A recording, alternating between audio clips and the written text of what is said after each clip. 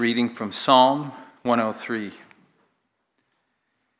My soul, bless the Lord, and all that is within me. Bless his holy name. My soul, bless the Lord, and do not forget all his benefits. He forgives all your iniquity. He heals all your diseases. He redeems your life from the pit. He crowns you with faithful love and compassion. He satisfies you with good things. Your youth is renewed like the eagle. The Lord executes acts of righteousness and justice for all the oppressed. He revealed his ways to Moses, his deeds to the people of Israel. The Lord is compassionate and gracious, slow to anger, and abounding in faithful love. He will not always accuse us or be angry forever. He has not dealt with us as our sins deserve, or repaid us according to our iniquities. For as high as the heavens are above the earth, so great is his faithful love toward those who fear him. As far as the east is from the west, so far has he removed our transgressions from us. As a father has compassion on his children, so the Lord has compassion on those who fear him. For he knows what we are made of, remembering that we are dust. As for man, his days are like grass. He blooms like a flower of the field. When the wind passes over it, it vanishes, and its place is no longer known. But from eternity to eternity, the Lord's faithful love is toward those who fear him, and his righteousness towards the grandchildren of those who keep his covenant, who remember to observe his precepts. The Lord has established his throne in heaven, and his kingdom rules over all. Bless the Lord, all his angels of great strength, who do his word, obedient to his command. Bless the Lord, all his armies, his servants who do his will. Bless the Lord, all his works, in all the places where he rules. My soul, bless the Lord. The word of the Lord.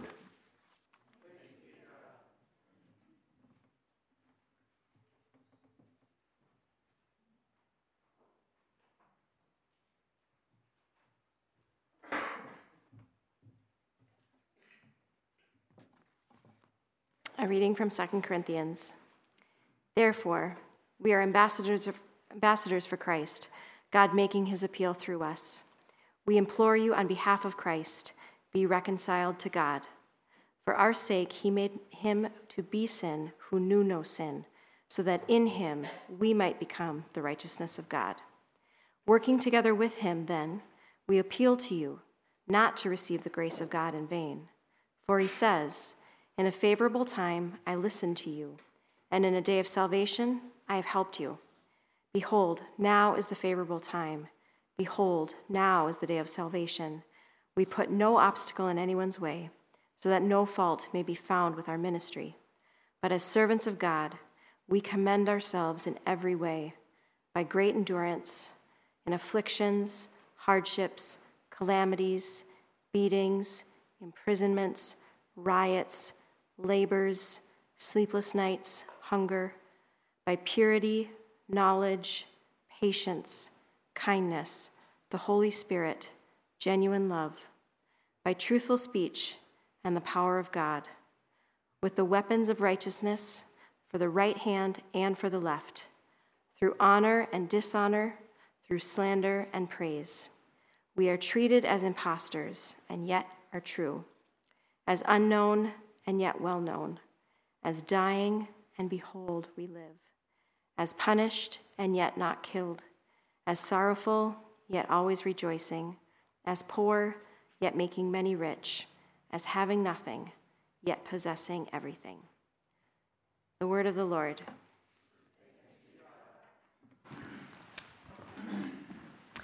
Please stand for the reading of the gospel.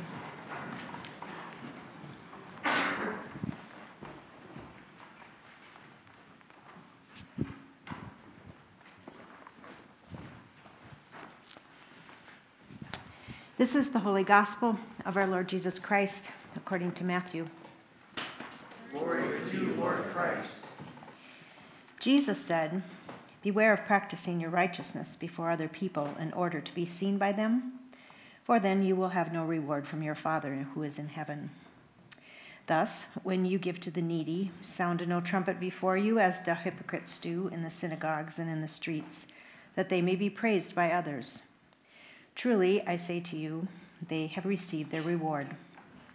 But when you give to the needy, do not let your left hand know what your right hand is doing, so that your giving may be in secret. And your Father who sees in secret will reward you. And when you pray, you must not be like the hypocrites, for they love to stand and pray in the synagogues and on the street corners, that they may be seen by others. Truly, I say to you, they have received their reward. But when you pray, go into your room and shut the door, and pray to your Father who is in secret. And your Father who sees in secret will reward you. And when you fast, do not look gloomy like the hypocrites, for they disfigure their faces, that their fasting may be seen by others. Truly, I say to you, they have received their reward. But when you fast, anoint your head and wash your face, that your fasting may not be seen by others, but by your Father who is in secret. And your Father who sees in secret will reward you. Do not lay up for yourselves treasures on earth, where moth and rust destroy, and where thieves break in and steal. But lay up for yourselves treasures in heaven, where neither moth nor rust destroys, and where thieves do not break in and steal. For where your treasure is, there your heart will be also. The Gospel of the Lord. Praise to you, Lord Christ.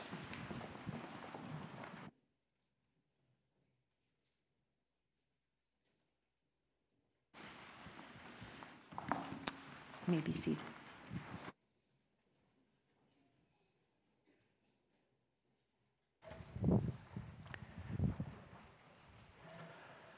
Well, welcome everyone to our Ash Wednesday service observance here. If you're new to Church of the Cross, I hope you feel very welcomed. And if this is your first Ash Wednesday service, I hope you're able to enter in. It can feel a little weird. It's very different from some services. I hope you're very blessed in that. And if you don't know me, I'm Pete, one of the pastors here. Let's pray. Heavenly Father, we thank you for this evening, this time and this season where we can remember just how great your grace for us is and how much we need it. I ask that you speak to our hearts through your word and bless the meditations of our hearts and my words of my mouth now, Lord. In your name, amen. So I want to start out by telling you about my grandpa, not my grandpa Bud. Sorry for getting your hopes up if you are familiar with those stories. I want to tell you about my grandpa Peter, except it's not quite an accurate description of him because he wasn't my grandpa. He was my great,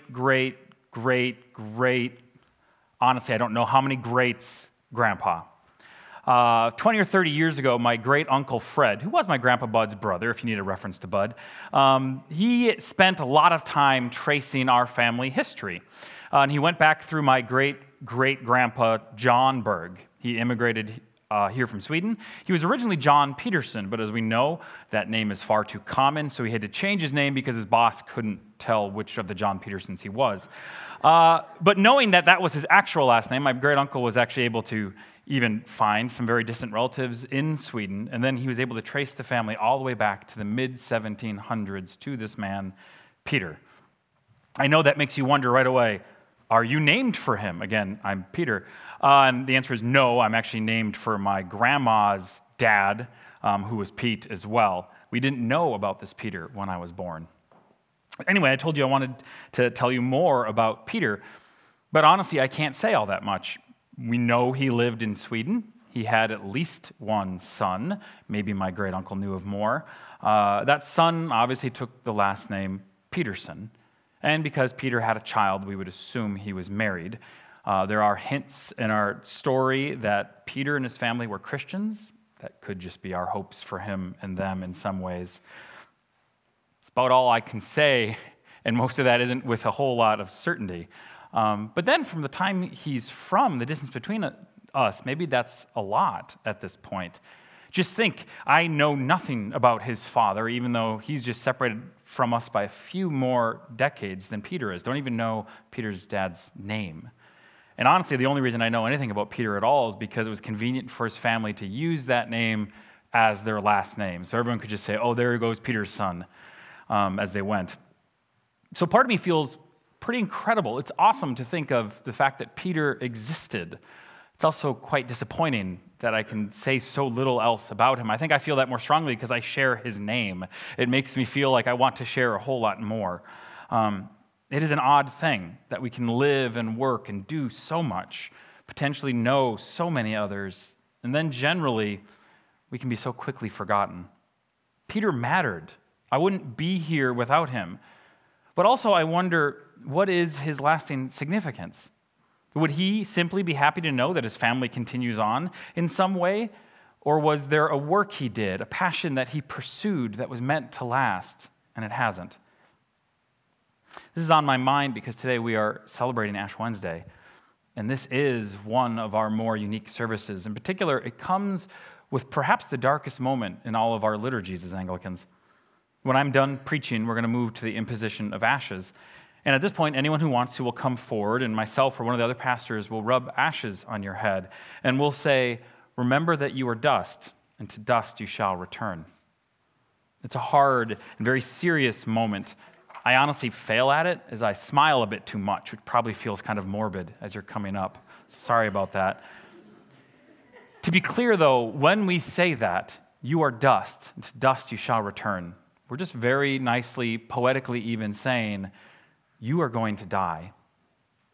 The imagery of dust comes right from our creation story. In Genesis 2, we are told that God made Adam from the dust of the earth and then breathed life into him. And from then on, it becomes a poignant reminder throughout the scriptures that we are dust. This is what we really are. And we find that even in our psalm today. Mainly, as we look at Psalm 103, I think we see it's so wonderfully joyous and exciting. It's maybe a little surprising for an Ash Wednesday service. It has such deeply beautiful reminders about God, and it's surrounded by these calls to praise and bless him. But then as we read just past the middle, we came to verses 14 and 16, which said, "For he knows what we are made of, remembering that we are dust. As for man, his days are like grass. He blooms like a flower of the field. When the wind passes over it, it vanishes, and its place is no longer known." The psalmist interrupts all his praise and celebrations of God for this stark reminder: we are dust. Even more, we are like the grass or like the flower of the field. That might sound nice at first. We can think of beauty here, but the psalmist doesn't linger because this point is coming in verse 16. The hot winds come. Maybe we're supposed to envision a period of drought in this metaphor, but then the grass and the flower vanishes like it was never even there. Its place is no longer known. We can't tell where or even if it ever had been. Again, this is about death. The psalmist is saying, in the big picture, we are not here long before we're gone. But I think it's about more than death. In the psalmist's eyes, saying that we are dust, that we're just a flower that burns away, it's also saying that in the big picture, we are not significant. He means we won't be remembered. There will come a time when it's like we were never here. I think in these brief verses, the psalmist is looking so broadly at our lives. He's considering all of our hard work, the things we feel passionate about, the things we try to create or heal or change. He's considering that we will spend perhaps 70, 80, 90 years pursuing even good things, but then we will die. And after a few generations or maybe a few hundred years, our own family won't even remember our name, not to mention all that we did or tried to do. The psalmist is saying that in the end, we are not significant. In the end, we will be forgotten. And on Ash Wednesday, we are saying that this is true for all of us. You are dust, and to dust you shall return. But also today, we are saying that this doesn't have to stay true. When we put the ashes on your foreheads, you know this, we don't just smear them around randomly. We form them into a simple cross because God himself is not satisfied with the fact that we are dust. He's not satisfied with that, so much so that he came down and took our death to free us from death. He came down and took our insignificance to free us and give us significance. He came down because while people may not remember us, our loving Father in heaven cannot forget us. That's really central to the whole praise of this psalm. Over and over again, the psalmist praises the way God considers and remembers us, looking at his compassionate care for us throughout this, especially when he says that we are mortal, finite. We're so easily lost and forgotten, but our God's faithful and steadfast love for us is from eternity to eternity. His love for us is beyond time, with no beginning and no end. He always loves us. And he's a compassionate Father to us, forgiving us, removing our sins, healing us, renewing us, acting in justice and righteousness for us, remembering us. We long to matter, to work and love in such a way that we leave a mark on this world. We crave significance. We know deep down that we're made for more than 70 years of life and a few decades more of being remembered. But on our own, we are like the flowers of the field, here today, dust and forgotten tomorrow. But we are not on our own. Our caring, compassionate Heavenly Father loves us. The Creator, the eternal Lord, remembers us. So no matter what else, this means that we do matter. We are significant because He says so. What I do matters because it can be done for Him. He sees it and knows it. Even when it is done in secret, our God sees it. But really, it's not enough just to say that God remembers us, because He does so much more. In 1 Corinthians, St. Paul says that just as we have borne the image of the man of dust, we shall also bear the image of the man of heaven. The work of Christ is so complete that He died not only our death, that He became dust like us, but that as Christ rose from the dead, so shall we likewise be raised. The God who loves us and remembers us will even give us new and unending life in Christ. And that means that no matter how much we might feel our insignificance now, no matter how small our works might seem, we are destined for glory and power. We will be given an eternity in which to work, to create, to build. We're given significance by our God and Savior. But this hasn't fully happened for us yet. Our lives often feel much more closely aligned with Ash Wednesday than with Easter. So we are waiting and longing for what is to come, while still continuing on, while still living out this Lent in our lives. So I think much of the challenge of this season for us is to recognize our own insignificance, but then even more to find rest in that. I cannot make myself last. I cannot make my work meaningful. I cannot save myself or anyone else. All that I can do is offer all that I am, as little as that may feel and be. I can offer that to the God who sees and remembers, and then trust that He's always at work to do more than I can ask or imagine. Our primary disciplines in Lent fit this very well. As we fast, we are remembering our frailty, how weak and small we really are, that we are truly dust. And then as we give our money away, we are trusting that God can do something truly lasting, truly meaningful and helpful with it, things I would never be able to accomplish on my own. And then as we pray, I hope we can pray like Psalm 103 here. We can see our own insignificance, and with that, turn to praise and blessing of this God who sees us and remembers us. And especially in that prayer, even in secret, we are promised by Jesus Himself that we are seen and even rewarded by the Father. We are being invited deeper into the only relationship where we will find our true value, the value that we have in the Father's love. Let's pray. Heavenly Father, thank You that You love us, that You see us and remember us, that You have so much for us. As we move through this season, may we turn to You and remember, open our eyes and our hearts to see again all that You've given, and may we find rest in the fact that it's not up to us, that it is You who are at work. Amen.